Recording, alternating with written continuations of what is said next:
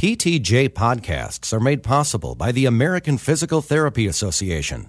Physical therapists diagnose and treat people of all ages with all types of health conditions to help keep them moving and functioning in daily life. Welcome to this PTJ podcast. PTJ is the official publication of the American Physical Therapy Association. PTJ disseminates basic and applied science related to physical therapy, contributes evidence to guide clinical decision-making, and publishes scholarly perspectives from around the world. And now, your host, Donovan Stutel. Welcome to PTJ's The Bottom Line for November 2009. I'm Donovan Stutel, along with Dave Courvoisier. Bottom lines translate the findings of selected research articles for clinical practice. Bottom lines are not intended to substitute for a critical reading of the original articles. The bottom lines for the November 2009 issue of PTJ were written by Dr. Eric K. Robertson, assistant professor in the Department of Physical Therapy at Texas State University in San Marcos, Texas. Our first bottom line summarizes an intensive progressive exercise program reduces disability and improves functional performance in patients after single-level lumbar microdiscectomy, by Dr. Cornelia Kulig and 17 co-authors for the Physical Therapy Clinical Research Network. First, what problems did the researchers set out to study and why? Low back pain is a common musculoskeletal problem, and individuals who have low back pain with sciatica often undergo lumbar microdiscectomy. Rehabilitation following microdiscectomy may improve outcomes, but the ideal program of rehabilitation is unknown.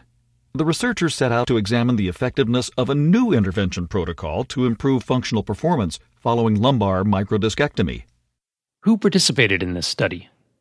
This study included 98 subjects who exhibited low back pain with signs of disc herniation and nerve root compression as demonstrated through radiological imaging and physical examination. The participants had a single-level lumbar microdiscectomy and a 4 to 6 week postoperative period without adverse events. What new information does this study offer? A progressive exercise program combined with education resulted in greater reduction of disability compared with education only or usual physical therapy. What new information does this study offer for patients? Patients are often presented with varying options following surgery for low back pain. This trial provides information that a specific intervention protocol is effective in reducing disability and improving functional ability. Patients can use this information along with consultation from healthcare professionals to choose the best course of care following surgery for low back pain. How did the researchers go about the study? The researchers developed a novel, progressive 12-week exercise program that was periodized and rigorously applied. Subjects began the program 4 to 6 weeks after the surgery with a 1-hour educational session with a physical therapist. The program was administered 3 times per week and included back extensor strengthening, endurance exercise, and mat activities. Outcome measures included the Oswestry Disability Index and several functional tests, and were measured before and after intervention. How might these results be applied to physical therapist practice? The results of this trial can help physical therapists apply a standardized intervention protocol to patients following single-level lumbar microdiscectomy. Patients who receive this protocol may experience improved functional ability and reduced disability compared with usual physical therapy interventions. What are the limitations of the study and what further research is needed? The limitations of this study included lack of group adherence, disproportionate therapist contact time between groups, as well as multiple univariate analyses which may increase the risk for a type 1 error. Future research should examine the cost-effectiveness of rehabilitation following lumbar microdiscectomy, as well as the effectiveness of rehabilitation programs following other surgical procedures for patients with low back pain. Our next bottom line summarizes Physical Therapists' Management of Patients in the Acute Care Setting, an Observational Study, by Dr. Diane Jetty, Dr. Rebecca Brown, Dr. Nicole Collette, Dr. Wendy Friant, and Dr. Lloyd Graves. What problems did the researchers set out to study, and why? Physical therapists serve a wide-ranging and integral role in the management of patients in acute care settings, yet little information exists that adequately describes the role of physical therapists in these settings. The purposes of this study were to describe the practice of physical therapists in 3 acute care settings and to describe the practice variations across the participating facilities. Variations in practice may have an impact on factors such as cost, effectiveness, and health policy. Who participated in this study? 50 clinicians, 45 physical therapists, 4 physical therapist assistants, and 1 with an unknown healthcare profession practicing in academic medical centers in the northeastern United States participated in the study. The study population was 84% female, and the clinicians had an average of 5 years of acute care experience.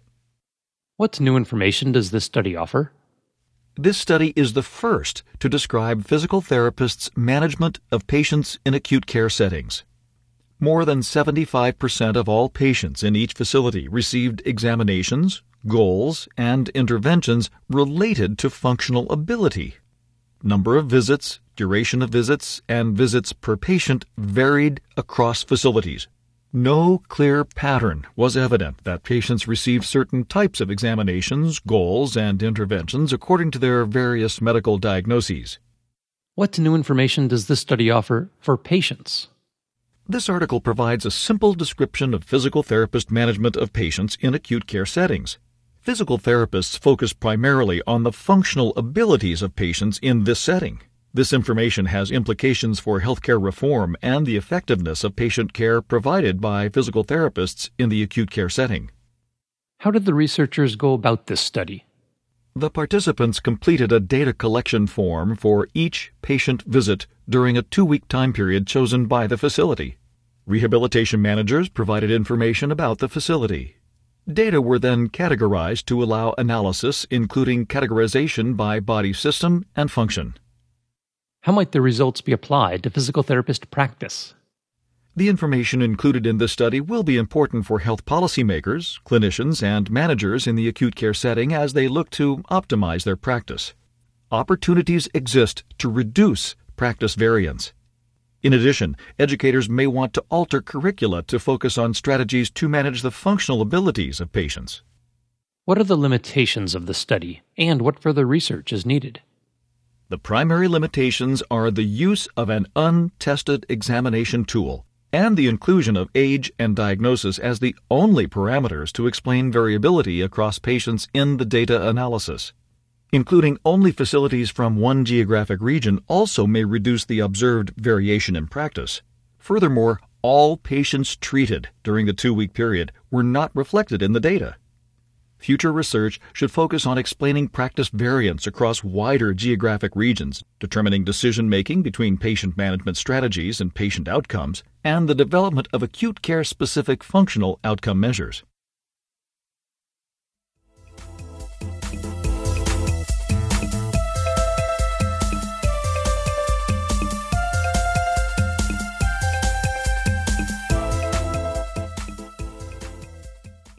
Our next bottom line summarizes comparison of gluteus medius muscle electromyographic activity during forward and lateral step-up exercises in older adults by Dr. Vicky Stimmons-Mercer, Dr. Michael Gross, Subhashini Sharma, and Aaron Weeks. What problems did the researchers set out to study and why? Weakness of the hip abductor muscles in older adults is an important contributor to balance difficulties. Step-up exercises are often prescribed to strengthen the hip abductor muscles, but little is known about whether forward or lateral step-ups are more effective in activating the gluteus medius muscle. The researchers set out to determine which exercise may be most effective in strengthening the hip abductors. Who participated in this study? 28 community-dwelling adults over the age of 65 and who were free from lower extremity or back problems participated. What new information does this study offer? The researchers determined that although both forms of step-up exercises are effective in activating the gluteus medius muscle, lateral step-ups provided a greater activation of that muscle compared with forward step-ups. What new information does this study offer for patients? This study provides information about ways to activate the gluteus medius muscle in older adults. This muscle stabilizes the pelvis in the frontal plane when body weight is supported on one leg. The results of this study suggest that performing a lateral step-up can activate this muscle to a greater degree when compared with a forward step-up. Using this information, therapists and patients can work together to design an effective strengthening program. How did the researchers go about the study? The researchers used electromyographic data to measure gluteus medius muscle activation. The subjects performed a set of forward and lateral step-ups. Force plates were used to determine ascent and descent phases. Data were recorded bilaterally for each phase of each exercise. How might these results be applied to physical therapist practice? The results suggest that physical therapists interested in strengthening the hip abductors in older adults would be well served by prescribing lateral step-up exercises, and that forward step-up exercises also can be an effective means of strengthening the gluteus medius muscle. What are the limitations of the study, and what further research is needed? The study included only healthy subjects without weakness or dysfunction, which limits the ability to generalize the results to those with lower extremity problems. The researchers did not perform repeat testing of the normalization contraction for the electromyographic analysis, therefore the test-retest reliability for this analysis is unknown. Future research is needed to examine the clinical effectiveness of lateral versus forward step-ups for patients with weakness of the gluteus medius. Our last bottom line summarizes, the Patient Goal Priority Questionnaire is moderately reproducible in people with persistent musculoskeletal pain, by Dr. Parnila Asenlof and Kim Seelbeck. What problems did the researchers set out to study, and why? The objective of this study was to examine the chance-corrected agreement and test-retest reliability of the Patient Goal Priority Questionnaire. The Patient Goal Priority Questionnaire is a patient-specific questionnaire used to identify behavioral goals and clinically significant changes as part of physical therapist treatment. Because the use of this type of tool requires that the identified goals be stable over time, this kind of information can help users determine the value of the tool. In addition, the researchers evaluated the Patient Goal Priority List, which incorporates physical therapist input during the goal identification process. The Patient Goal Priority Questionnaire is intended primarily for research and evaluation, whereas the Patient Goal Priority List is intended for use by physical therapists in the clinic to help develop behavioral goals and determine a behavioral starting point for current intervention. The Patient Goal Priority List and the Patient Goal Priority Questionnaire are similar in that they list and rank important activities that the patient wants to effect with physical therapy. The Patient Goal Priority List, however, does not limit the number of activities that can be listed, and the patient's goals and priority ranking are guided by the physical therapist. The researchers therefore sought to estimate agreement between the Patient Goal Priority Questionnaire's Patient Self-Report Priority List and the Patient Goal Priority List's priority list. Who participated in this study? 54 adults who had previously consulted with a physical therapist for subacute or chronic musculoskeletal pain and who did not have inflammatory neurologic or oncologic diagnoses were recruited from 6 physical therapy clinics in Sweden. What new information does this study offer? The study provides information about the chance-corrected agreement and test-retest reliability for the Patient Goal Priority Questionnaire. Chance-corrected agreement was lower when physical therapists were involved in the goal identification process, as measured by the Patient Goal Priority List. What new information does this study offer for patients? This study provides information about 2 patient-specific measures that assist patients with identifying behavioral goals and measuring clinically significant changes during rehabilitation. These tools were shown to have moderate stability, which was higher when the patient was the only person involved in developing rehabilitation goals. Physical therapists may choose to incorporate these patient-specific measures in the course of clinical care. How did the researchers go about this study?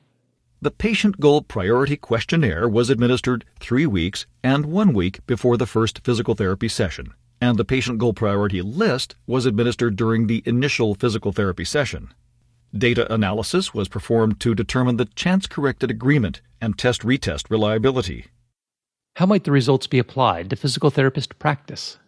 The moderate chance-corrected agreement and test-retest reliability suggest that these measures are feasible to use in both research and clinical settings, although further research is warranted. The researchers calculated the smallest change that a clinician could detect and have 95% confidence that the observed change is real and not caused by measurement error when the patient goal priority questionnaire is applied at 3 weeks and 1 week before the initial physical therapy session. This information can help clinicians determine whether their own patient's pre-treatment to post-treatment change represents a reliable improvement. What are the limitations of the study and what further research is needed? This study was limited by a relatively small sample size and the fact that not all participants completed all measurements. The inclusion of physical therapists in the goal identification process may introduce bias, such as the patient's desire to please the physical therapist or to be consistent with socially desirable goals. In this study, when using the patient goal priority questionnaire, the patients prioritized occupational and educational goals. However, with the patient goal priority list, functional abilities were the priority. The feasibility of using traditional approaches of psychometric analysis on patient-specific measures is still in question. Thanks for listening. This has been a production of Science Audio, online at www.scienceaudio.net. We always appreciate your feedback. You can email ptj@scienceaudio.net or leave a voicemail at 626-593-7825.